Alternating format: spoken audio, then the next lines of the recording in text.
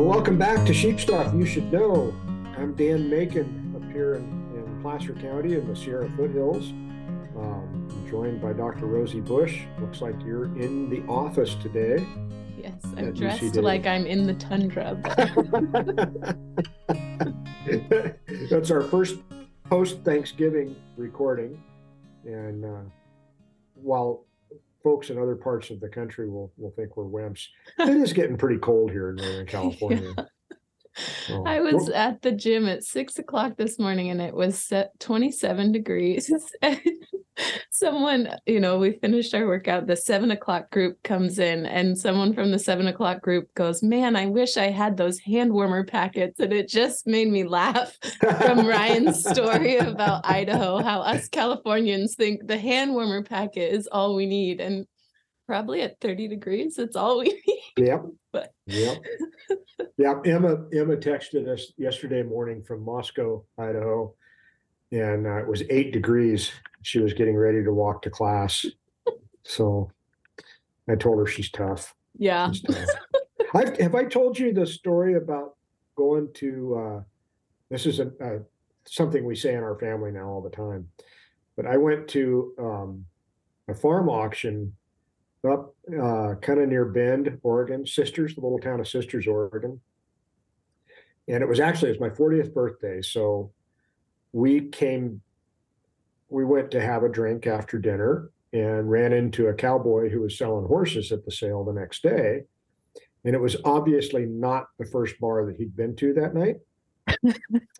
So we ran into him the next morning. He was riding a horse to kind of market it before selling it. And it was trying to snow, and it was just kind of a miserable day in the Cascades. And he's all hunched up over his saddle, and he's got a styrofoam cup of coffee resting on the saddle horn, and go, "Hey, how's it going?" He looks at us and goes, "Huh, you got to be tough to live in the West."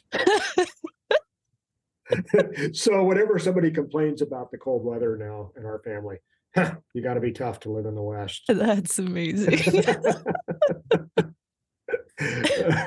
You got to recover quickly. Exactly. Yes. That's awesome. How was Thanksgiving? Thanksgiving was good. It was good. We had a lot of food and a lot of family. It was fun. How was yours? You were in Idaho. It was great. We cooked Thanksgiving dinner in Emma's little 2-bedroom apartment. And, oh, wow. So that was fun, and got to see lots more of that part of Idaho while we were there. It was really fun. It was good. That's cool. Yeah. Ryan and I were talking about how fun the challenge is to have everything out at the same time when you have one oven and only like 4 burners. And I can imagine in a small apartment with no counter space, that becomes even more of a challenge. Yep. It definitely made us think about how to simplify dinner. It was just 3 of us, so that was kind of easy. That helped. It was fun. What did you guys have for Thanksgiving? We did turkey and then pan giblet gravy. I was telling you that's I think it's the star of the show. It's the thing that takes the longest. It takes a couple days. And then my grandma's old stuffing recipe, which is it's less of a bread stuffing. It's more meat and spinach, and it's so good. It's really good. Sounds good. Yeah, it has like apples. It's just like really interesting. It's one of those kind of retro and actually I made her green thing, which is one of those Jell-O molds that I had Jocelyn help me make it. And it's one of those things that you really don't want to know what goes into it. Yeah. She's like, "We have to eat this." I was like, "It's so good." But yeah, when you think about what's in it, it's like, really? Yeah. How does this all go together? But yeah, it was fun. What'd you guys have? We barbecued rack of lamb from one of our lambs, and the Weber New Zealand website has amazing lamb recipes. Huh. So we did it. It was a dry rub on the lamb, and then we made chimichurri. Mm-hmm. And when you pull the lamb off the barbecue, you set it in the chimichurri, and then you put that on it as you can slice the chops up to eat. Oh man, it's good. So good. So we'd had that. Emma made roasted vegetables. It was potatoes and onions and yams and Brussels sprouts. Nice. And we had Dr. Rosie Bush's homemade bread recipe that Sammy had made. I made 4 loaves. 2 of them got consumed in that one night, and then I sent the other 2 home. Nice. Very nice. And we left all the leftover bread with Emma and leftover lamb. Good. So she should be ready for finals week now. Yeah, that is kind of the fun thing about hosting is that, I mean, we try to send leftovers home with folks, but you end up with so much food. And yes. Yeah, it's fun. Yep. Yep. Makes for good lunches for a while. Yes, it does. It does. Definitely.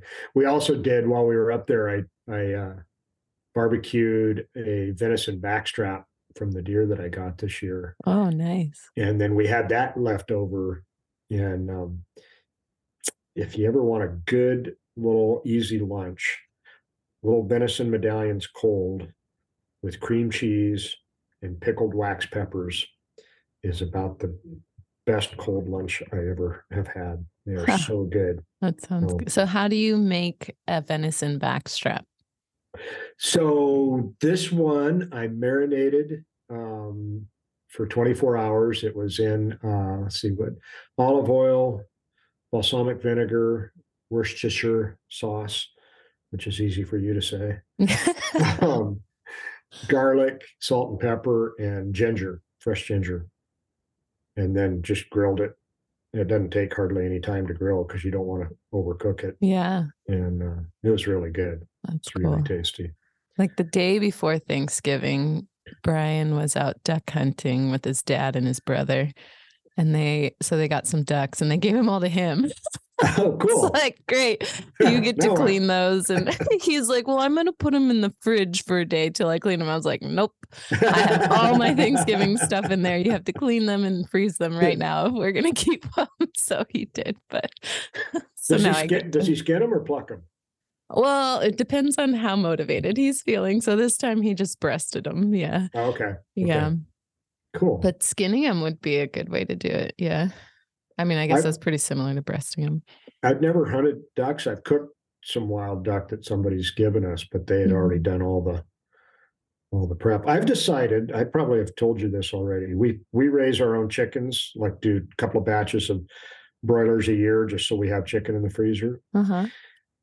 I would so totally rather butcher a ruminant than a bird. Yes. Birds are so disgusting.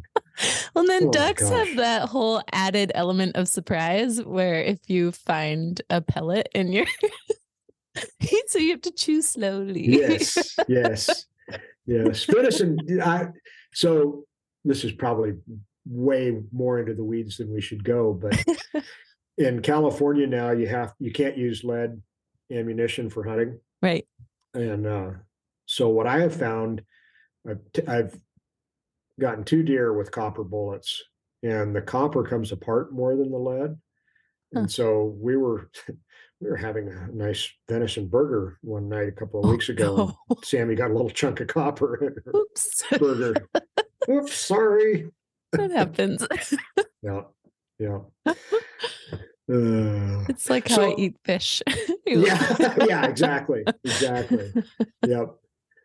So I wanted first, this is going to be a totally random podcast, but that's what you get for the week after Thanksgiving. Yeah, so good. That's the way it goes. What is your favorite way to prepare lamb? What's your favorite cut, I guess, is the first question. That's a hard question.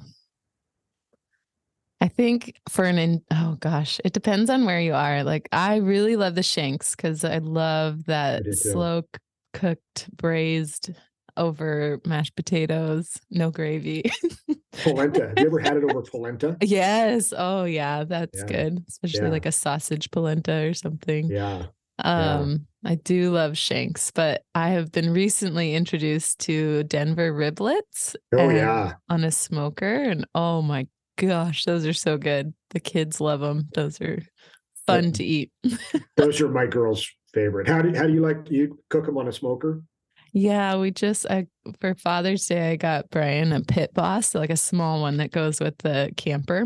Yeah. And so we did them on that, and it's still quick. It takes no time at all, but then it kind of, I don't know, I think it's only like 5 minutes per side or something like that. And I can't remember. I have to text Eric Shane because he's the one who taught us every single time. Wait, how do I do this again? And the most important thing he'll say is you have to use Lowry's. Yeah. We like to do them on the Weber, and I forget where I found this recipe, but I put them in like a baking dish, and then I season them. I'll have to use Lowry's, but we have some friends up here in Placer County that do a kind of a seasoning mix called Cow Camp. Oh, cool. And they're sheep people and cattle people, so they told me it was okay to use Cow Camp seasoning on lamb. Put that on, and then like a quarter cup of brewed coffee and about a half a beer, and I cover them for this sounds very Irish. It's really good. Cover them for like a couple of hours, and then I take them out of that, put barbecue sauce on them, and put them over direct heat just so they get a little bit crispy. Mm-hmm. Man, they're so good. Yeah, it's fun just seeing the little riblet bones pile up and the kids just like going after them. Yes. Yeah.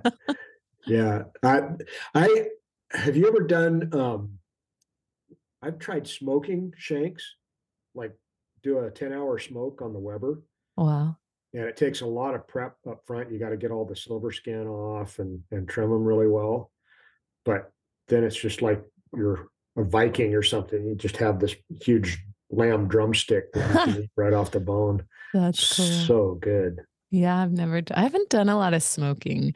I'm trying more of it, but we don't have a charcoal grill anymore. So it's hard. And, the Pit Boss we just got, but it's in the camper. So we haven't taken it out much. Yeah. But yeah, no, I would love to do more of that. I know I see everyone's Traegers. I'm like, Yeah, exactly. How do you like to cook leg of lamb? What's your favorite way to have leg of lamb? First of all, boneless or bone in? Bone in. Okay. Yeah. And I do it where you put the garlic in, and I don't know, I guess, I don't know if it's the traditional way, but we put in the oven and I roast it for hours, and yeah. So it starts at a high heat and then you drop it low.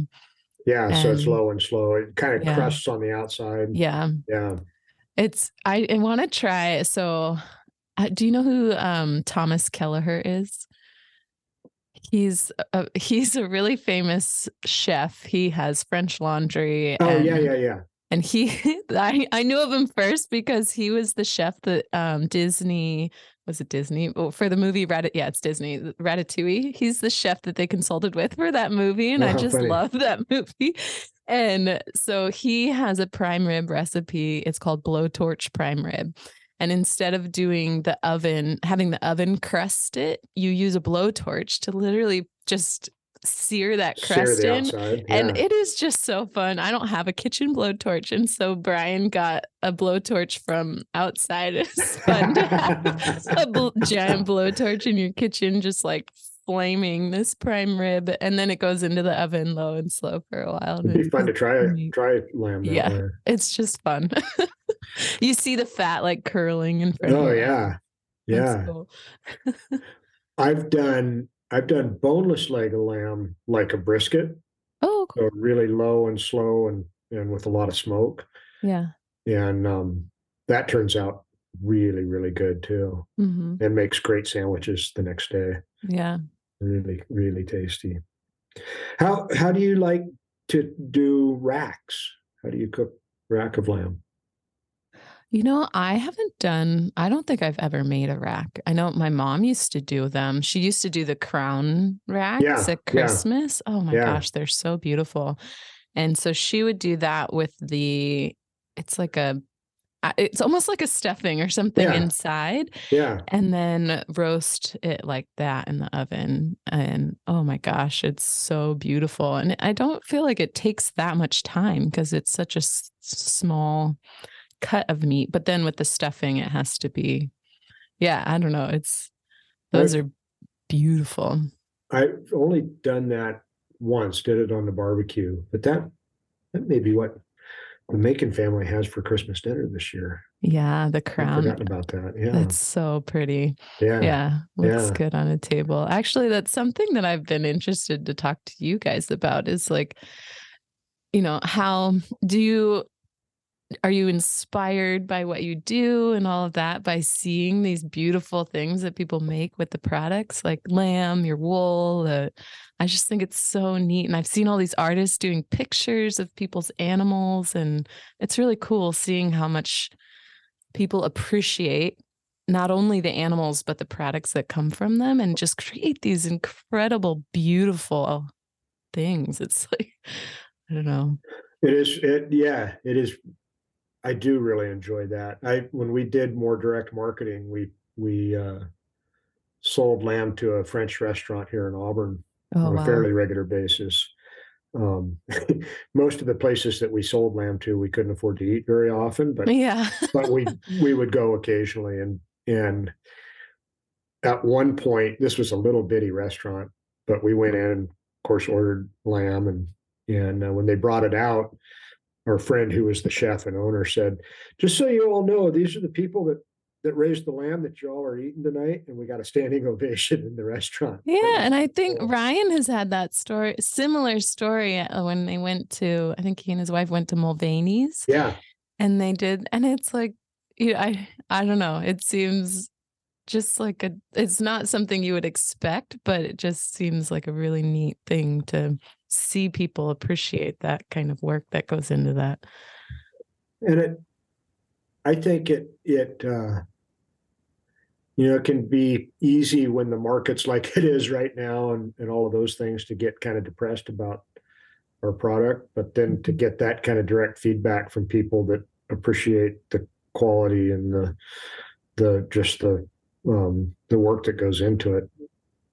It kind of keeps you going a little bit, I think. Yeah. I recently saw a post, I can't remember. Oh, shoot. It was something Metal Mama Barbecue, I think. Lamb, I think it was Fana Lamb that had it on their Instagram. And you could tell they were somewhat new to lamb and that they did a rack of lamb for Thanksgiving, and her husband described it as filet mignon on a bone. And, and it was like such perfect description because I've had my father-in-law said he used to do kebabs for guys when he worked at Fresno State, and he would do beef, lamb, and pork on one kebab. And they'd be like, "Oh, this beef is so tender." Like, nope, that's actually the lamb. And it's just so like, especially when you're comparing it side by side, it is so tender and amazing. Yeah. This is, probably been almost 15 years ago. We did a lamb tasting at our county fair, and we cooked boneless leg of lamb on the barbecue, and then we handed out samples. And most people said, "My God, this is the best tri-tip I've ever had. How did you season it?" With lamb. Yeah, with lamb. That's so great. Go ahead. Don't they have like a lamb cook-off in Denver? They do, and then there's also been those kind of regional. I don't know if the Lamb Board's doing them anymore, but there's been those regional kind of lamb tastings. What do they call those? Mm. Oh, it's there. We went to one in San Francisco. And they had 5 or 6 restaurants all doing different types of lamb dishes, and paired with high-end wine and stuff like that. I guess really those fun. People know that they're going in to consume lamb, but it is fun seeing people that have no idea that they're eating lamb and be like, "Wow, this is so good." Yeah, exactly. Exactly. Where's the best restaurant lamb you've ever eaten? What stands out? Oh man. Well, I guess don't have the best memory for this, but all the Basque restaurants are amazing that I've ever been to. They have really good lamb. I think for a more like mainstream restaurant, there's a lamb burger that's really good at Burgers and Brew. Yep, I always get that one in Davis. It's really good. Yep. But yeah, it's fun to. Oh, and there's a Burmese restaurant in Davis that has a really good spicy lamb dish that is so good. Ooh, that sounds really good. Yeah, it's really good. And yeah, it's neat to see. I mean, I guess you expect to have lamb at a Basque restaurant, and it's, that's the claim to fame, but it's really neat to see lamb on these kind of more mainstream restaurants that aren't like your steakhouse where you expect to have your, more expensive dishes. And so seeing it incorporated into kind of a daily menu is really cool. Yeah, it is. It is. And I think that's one of the ways I've enjoyed getting exposed to some of the ethnic market for lamb too, is going to some of these other restaurants where lamb is more commonly used in those cultures, and tasting how it's prepared there. There's a little Mexican restaurant in Sierra Valley, of all places, that has amazing lamb shanks.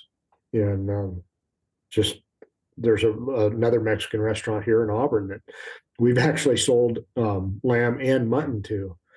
And mutton tacos prepared right are pretty doggone amazing. Oh yeah, I bet. They're really good. Yeah. Really good. What have you ever had lamb that you didn't like? I'm not a huge fan of mint jelly. I wouldn't say that I've had lamb that I didn't like. I think I've been blessed with really good cooks in my life. Yeah. Yeah. But I've never really been a fan of mint jelly. And so that when that comes with it, I'm like, I don't understand, which is funny because I love the green thing that my grandma makes. So or used to make. But yeah, I'm not a big mint jelly fan either. I would almost rather have like a pepper jelly if I'm going to do jelly. Yeah, that would be good. Yeah. I've talking about family dynamics. My in-laws both preferred meat well done.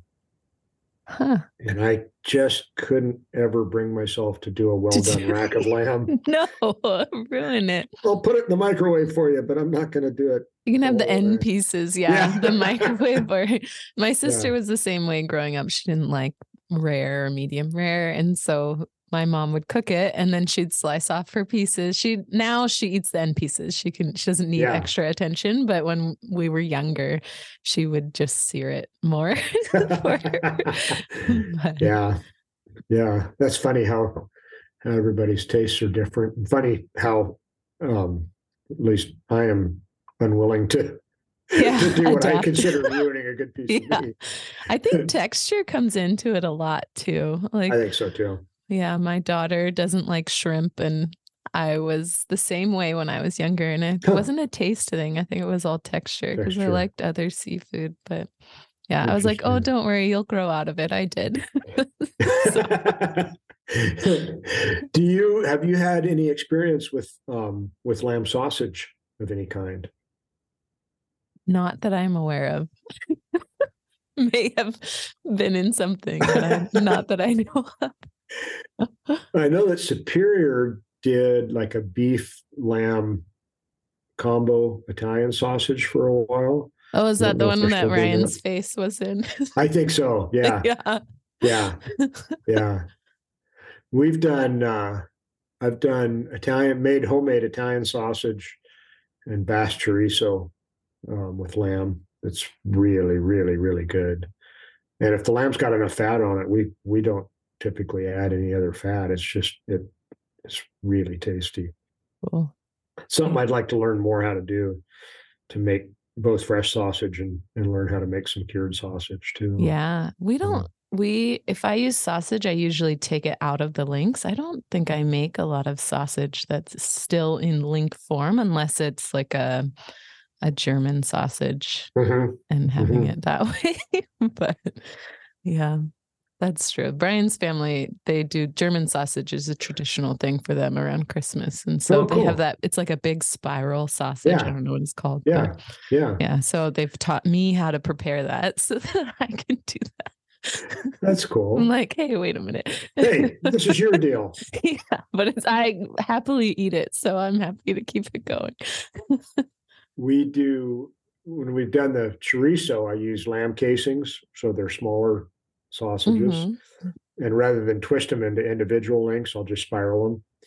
And then we cut them into like 1 pound spirals and put them on the barbecue whole. Oh man, they're so good that way. Yeah. So good that way. That's cool. Yeah, that's how that German sausage is prepared. That's cool. I'm getting hungry. I'm going to have to take a break and go eat. We'll be back in an hour, everybody. Yeah. Drooling. Yeah. Cool. Well, anything else on lamb meals or preparation, or because I'm going to totally change subjects here in a minute. I know. I used to use ground lamb a lot more, but it's kind of doubled in price. And so I just can't bring myself to get it when ground beef is right next to it.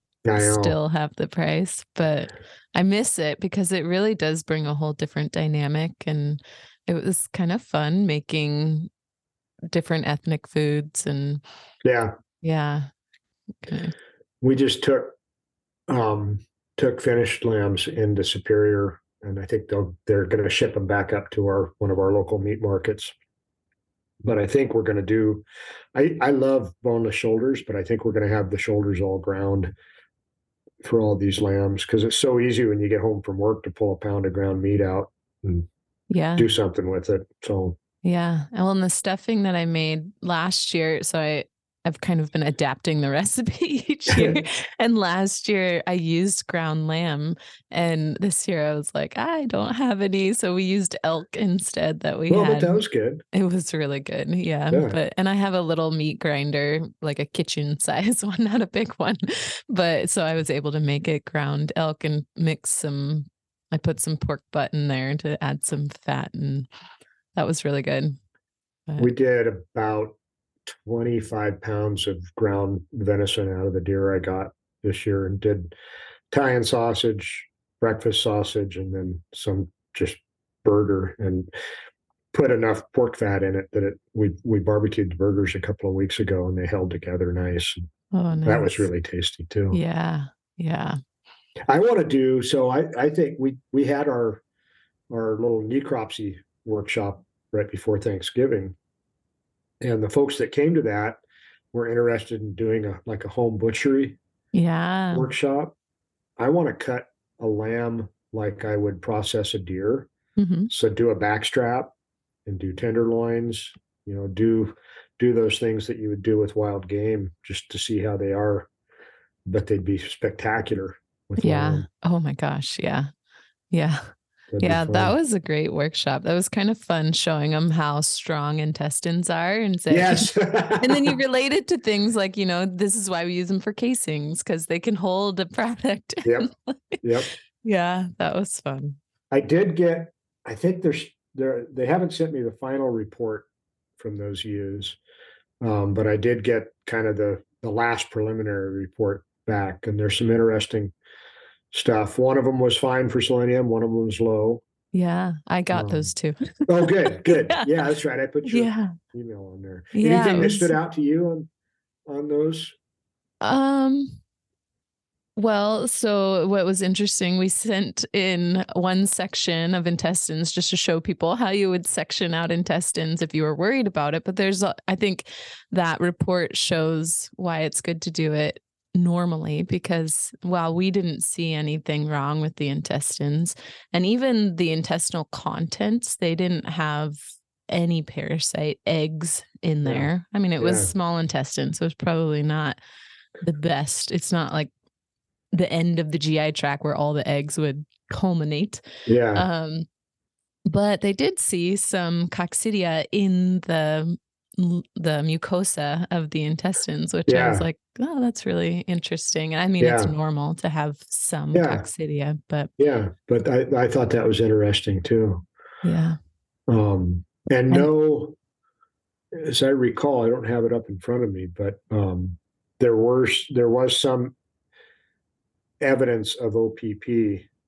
Yeah, that will be interesting. And I think it's because you wrote it in your history, but really cool that they're following up with it because they found some things on histology, so looking under the microscope, that suggested or that are consistent with OPP infection. So like more smooth muscle, more like hypertrophy of certain things like vessels and things like that. And I don't know that they would have called it OPP otherwise because there was an abscess in that one. And so, but what they're going to do is called immunohistochemistry or IHC, where they basically stain the slide with antibodies, or they they wash the slide with antibodies that should bind to OPP virus.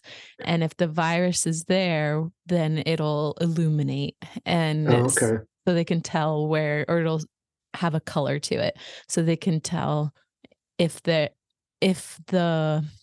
what they're seeing, basically, if that's likely caused by the virus being there, which will be really cool. And I don't, I don't know that they would have done that if you hadn't put that in your history. So that's another thing that's really important, is making sure that the history includes as much as you can remember. And we get so focused on one thing, but it's important to try to include some other pieces. Yeah. That's a really good point. For folks that weren't aware, we did a necropsy workshop and euthanized 2 ewes from our flock that had tested positive for OPP. And then, of course, as always happens to sheep producers, the following day I went out to feed lambs, and one of the lambs was upside down dead. So if he could have only died a day earlier, we could have had one more specimen for folks to get some experience with. Yeah. One of the wild things, which I think was really good to demonstrate there, was I think normally if we're opening an animal for necropsy, we're doing it quick. And I mean, ultimately, even that necropsy will become quick because people will become more experienced with it. And that was one of the comments that I really took to heart, was that we just don't have the time to do this, like to spend an hour cutting open an animal. Well, this is only taking an hour because we're showing you every single step. But it does take a long time when you're just starting. But when you learn what normal looks like, that's the hardest thing, is just trying to figure out, is this even normal? Once you learn what normal looks like and get through the steps, you can get those things done really quickly. But what was really telling to me is like taking the pluck out, or where you basically release the tongue from the throat and then you kind of pulling the trachea, or the trachea and the esophagus out goes really quickly. The hard part is getting the ribs open and the lung and heart out. And normally it's not that super hard, but for whatever reason on that first sheep, it was really hard. And if you looked at her, their left side down, and her right lung was normal. And so if I had just opened her up to see that right lung, I would have been like, great, no pneumonia. But we took the pluck out and her whole left side was, it was pneumonia, but it was more, I don't know, it was so interesting. It was like full of pus, and she didn't have any signs. And and wasn't, didn't seem particularly sick or anything like that. And I wouldn't even have thought, I need to look at that other side because this side looks so normal. And so that was really a good reminder why we take that whole thing out and we look at every part of it. I think the other benefit, and we need to follow up with the folks that came, but I'm certainly, if I get a stillborn lamb or find a lamb that I'm not sure whether it ever got up or not, I've got now the kind of the confidence to go in and at least see if the lung's ever inflated. And kind of take a look at it now, which I think could be helpful at lambing time. Too. You have to figure out what to float it in. A cup of coffee. There goes that coffee. That, maybe that's something to think about for the lambing school. If we have something that we can preserve close enough to the school to be able to do that for folks too. Yeah, that would be really cool. And those don't take a lot of tools because their bones are so pliable that you can cut through them with basically anything. Yeah. So those are really fast compared to adult use. Yeah, it's interesting. After that, we had, we planned how we were going to dispose of those carcasses ahead of the workshop, but it was not easy to do. And I can imagine, that is a big challenge, or yep. I have heard that it's a big challenge for folks with how to dispose of carcasses, and rendering is so expensive because there's so few of them in the state now. I think there's only 2. Yeah. And so the transportation, there's multiple pickup locations, but the actual rendering plants, it takes so much to transport animals to them. Yep. So that has really driven up the cost. And so I got to go to a mortality composting workshop at Chico State, and they're just starting the conversation with a lot of the agencies that regulate that type of disposal. Yeah. It was really interesting, and it's actually in California code that you can't compost mammalian tissue. Yeah. So that has to be changed. Yeah. Because there's like 30 something other states that allow for mortality composting, and it's incredible, because otherwise these carcasses, if they can't be rendered for whatever reason, some counties do allow them to go to a landfill, or they're being left as bone piles, which isn't better than composting. So it was a really good conversation, and I'm excited to see where it goes, and we're hoping to keep these meetings going so we keep momentum going, because that was one of the participants who was there who helped kind of moderate the discussion, was like, I don't want to be talking about this 10 years later. Yeah. Right. And having the same conversation. We need this to go somewhere. Need to figure it out. Yeah. Mm-hmm. Yeah. So that was cool. Well, that's a good transition to the last topic I wanted to talk about today too. Bone piles are a big potential issue with predators, and especially with wolves, but all predators are opportunistic scavengers too. Yeah. And, one of the things that has been suggested as one of the more important things we can do where there's wolves is to eliminate bone piles. Mm-hmm. You have a 1,800-pound bull that dies in the middle of a 50,000 acre Forest Service allotment, 5 miles from the road. Some attention. Yeah, you're probably not going to haul that to the road and send it to the renderer. No. I'll come back to this. But one of the big questions that has come up, and it applies to all livestock, but I think there's less information from the U.S. on this than other places, is kind of the indirect impacts, production impacts associated with having livestock in the presence of predators. And I suspect there's different impacts depending on the type of hunter the predator is, but especially with wolves. With their packs. So I guess one of the things that has come up in conversations with our state wildlife folks is, what are those indirect impacts, and how might you measure the cost of them to a producer? So what are kind of the stress related impacts that you would expect to manifest themselves in sheep? What would you be looking for? Well, I think what some of these studies are measuring is flocking behavior or grazing behavior, and they'll see sheep flock tighter together when there's predators present. And then it also, I think, takes more labor, because in order for you to get sheep to actually graze the full kind of capacity of the pasture, that you actually have to move them, because they won't disperse as much as they would without that predator pressure. Right. They're more vigilant and less comfortable. Yeah. And then, yeah, so I think they're spending less time bedded down as well. So at night they tend to get up more and they're more Hmm. active at night. And Hmm. that probably has a lot to do with dogs running through them, trying Hmm. to Right. and Right. barking and Right. um but yeah, just the activity at night is going to be more in those situations. And so they won't get the same amount of rest bedded down.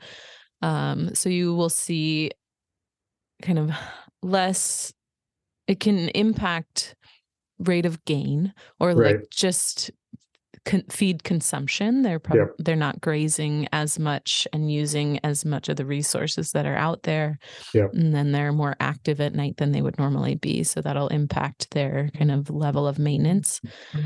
um, and then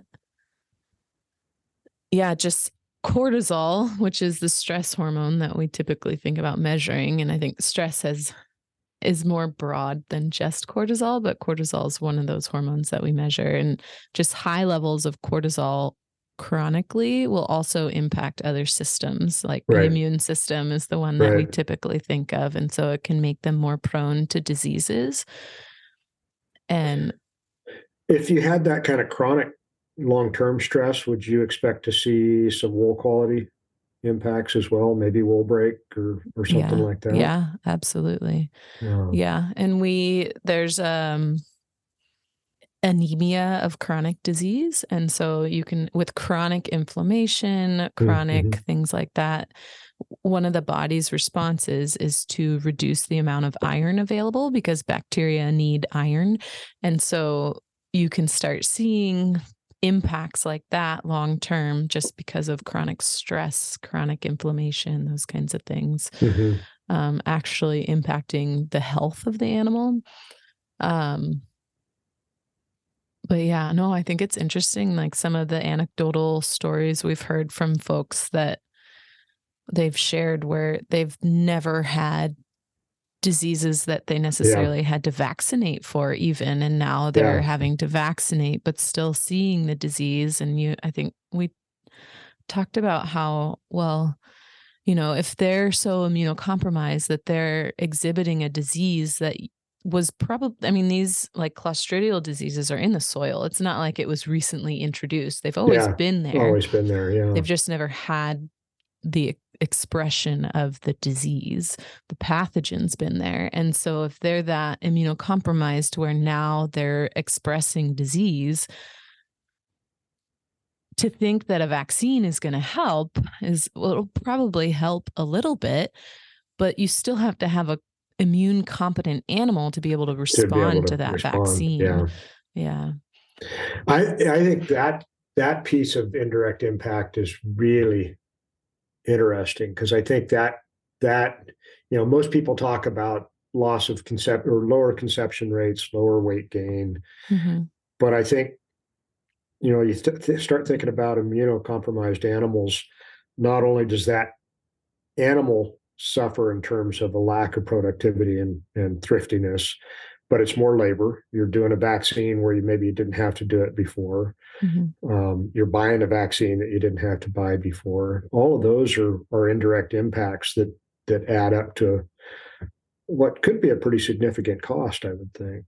Yeah. And then they talk about how, with decreased conception rates, that's one on the female side because of that Right, chronic stress, but right, also on the ram side, they're not covering as many females because of right, their increased activity at night. They're not getting that downtime. So they just don't have the capacity to right. cover as many females during the day. But stress can also impact sperm quality and Yeah, things like that. yeah. So, At a meeting right before Thanksgiving, so actually the day after our workshop, and a producer from northeastern California. So California now has 3 wolf packs that we know of, probably additional wolves out in the landscape. Um, and there have been no reported sheep depredations, mhm. but we had a producer come from northeastern California to this meeting who, a couple of years ago, had sheep at the home place chased through a fence, by wolves. Then and their herder saw the wolves. That's scary. Chased a mile away over alfalfa onto a state highway, where additional sheep got hit by a semi, and the driver actually saw the wolves chasing the sheep up the highway. And this producer said, in addition to the sheep that were lost directly, they of course were bred ewes, and so they did have a more than normal number of abortions afterwards. But one of the interesting things that she said, which I hadn't really thought about, was that those sheep for the next year responded totally different to her herding dogs and to the guard dogs because of that one event with the canine predator. She said they were much harder to handle. They were much more vigilant and nervous for a significant period of time. And that's got to have some production and labor impacts, I would think, too, just because they become more difficult to handle. How would we go about measuring that? I guess survey work would be part of the way to begin to get a handle on that, wouldn't it? Yeah.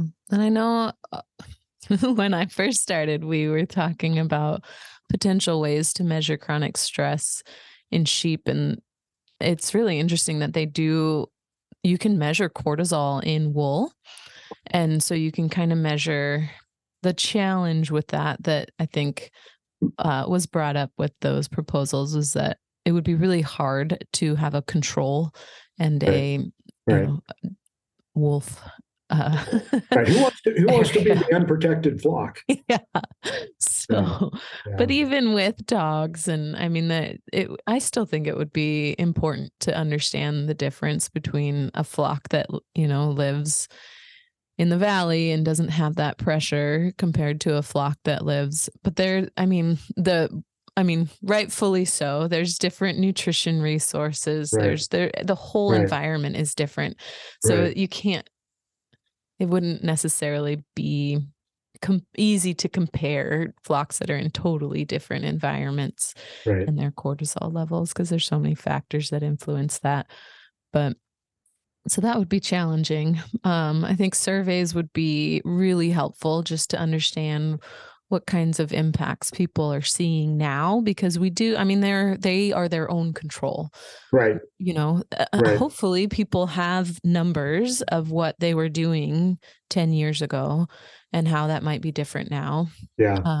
There's always factors that are different that make it hard to compare even within their own flocks, the difference, because we have less precipitation now than we did 10 years ago. Right. So I was saying this to Brian the other day, that I am my own worst enemy when it comes to designing research projects, because I can think of all the flaws, but at least if we were to pursue something like that, we would know the limitations, but it's still really important to, I think, have that documented. And I do too. And I think, one of the things we've started doing on livestock guardian dogs in particular, but other predator protection tools, is just systematically recording case studies.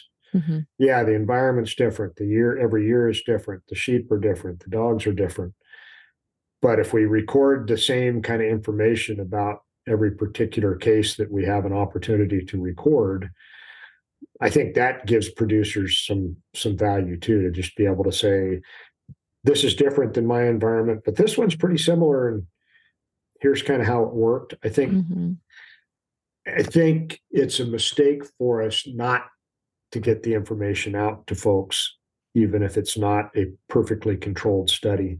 Yeah. And that's why we we repeat other studies to see if it does apply to a different environment. Like they might be doing a study in Nebraska that we want to do here in California, because things are very different, and, see if we do have the same findings. And if we do, that's interesting. If we don't, that's interesting. And, there's still important finding that comes out of that leads to more questions, and kind of helps provide a direction.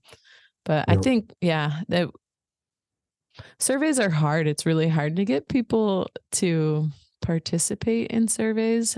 I don't know the best way. And then if you send out a survey, people will self-select. Right. So people who have a problem will be more likely to participate in the survey versus those that really don't have much of a problem. They're like, this doesn't really impact me. So it's hard to get that kind of comparable data. Yeah. So you have to pay people to do it. Or at least pay somebody to collect it. I think mailed surveys are tough. I think, I did, when I was working on my master's, did a drought impact survey of cattle and sheep producers. And it was all phone surveys for a couple of in-person, but mostly phone surveys. And actually that is really time consuming, but it was really, really fun. That's cool. I had one producer who you will also know, who will remain anonymous. But usually the surveys took about 45 minutes. And I think we talked for about 2 hours. Wow. And it was great. I learned so much. Yeah. And we got all done. And this producer said, this is the nicest phone conversation I've had in a couple of years. This was great. And it was really fun because it was kind of like doing a podcast, Yeah, where you get to ask some questions and listen and see how it goes. And yeah, exactly. Yeah. Exactly. That's cool. Yeah. Well, I don't know. I think that's something we need to work on. I think there's some value in trying to document some of those indirect impacts and what they cost. Yeah. And the difference between wolves and bears and mountain lions. Mountain lions are really sneaky. So maybe they're not as, maybe they don't have the same level of indirect impacts. Yeah. Yeah, exactly. Exactly. I got a text from the neighbor where the rams were grazing yesterday that she saw, quote, huge coyote run through your pasture. So fun. Yeah, it's always a good text to get when you're at work. Great. Well, what's going on this next couple of weeks for you, wrapping up the year? Yeah. Oh gosh, I don't even know. I have a lot of presentations coming up and articles that I have to write. So I think it's going to, hopefully I can find some time in the office to be creative and get those done. But I'm excited about those. I like doing them. It takes a lot of time to prepare for them, but yeah, so I get to give a webinar but with the Iowa State University Dairy Extension. And so it's the Dairy Goat webinar. And so those usually get national attention because they're webinars. And so that'll be fun. Oh, that one's actually a meeting. Ugh, I'm so confused. I'm the only person zooming in, I think is what it is. They have in-person meetings that they're doing. But yeah, so that'll be fun. Yeah, and just kind of preparing for some of the meetings coming up. We have Goat Day coming up in January. And cool. Yeah. Oh, speaking of surveys, I saw on Instagram that the Wyoming Wool Initiative they're doing a ram baseline survey. That looks really interesting. Oh, cool. So if you raise rams, I encourage you to find their link somewhere on the interweb or on Instagram and fill out their survey, because that would be really interesting to see. And that's the Wyoming Wool Initiative? That's where I saw it. It is being done through Wyoming. I think the University of Wyoming. Okay. Check that out. I get in trouble for the university names. Is the college, the university, Wyoming State? No. That's cool.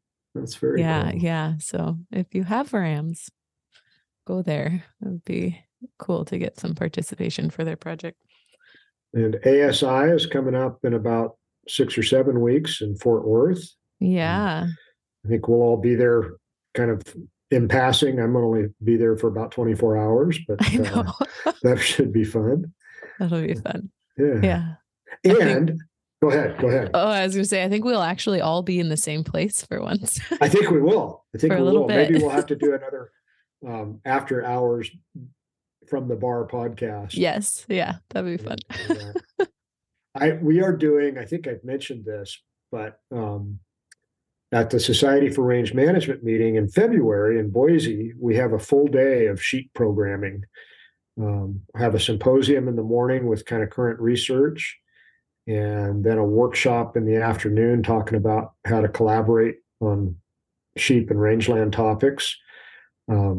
Probably a trip to the Basque Block somewhere in there as well. So that should be really fun. And we've got we're going to record a podcast there. I've got Bianca Soares from Star Creek is going to be on a panel, and then we'll have John Helly from Duckworth and the Helly Ranch in Montana, and Reed Anderson from Oregon will be there as well. So I'm really excited about hearing from some real innovators in the sheep business. When is that?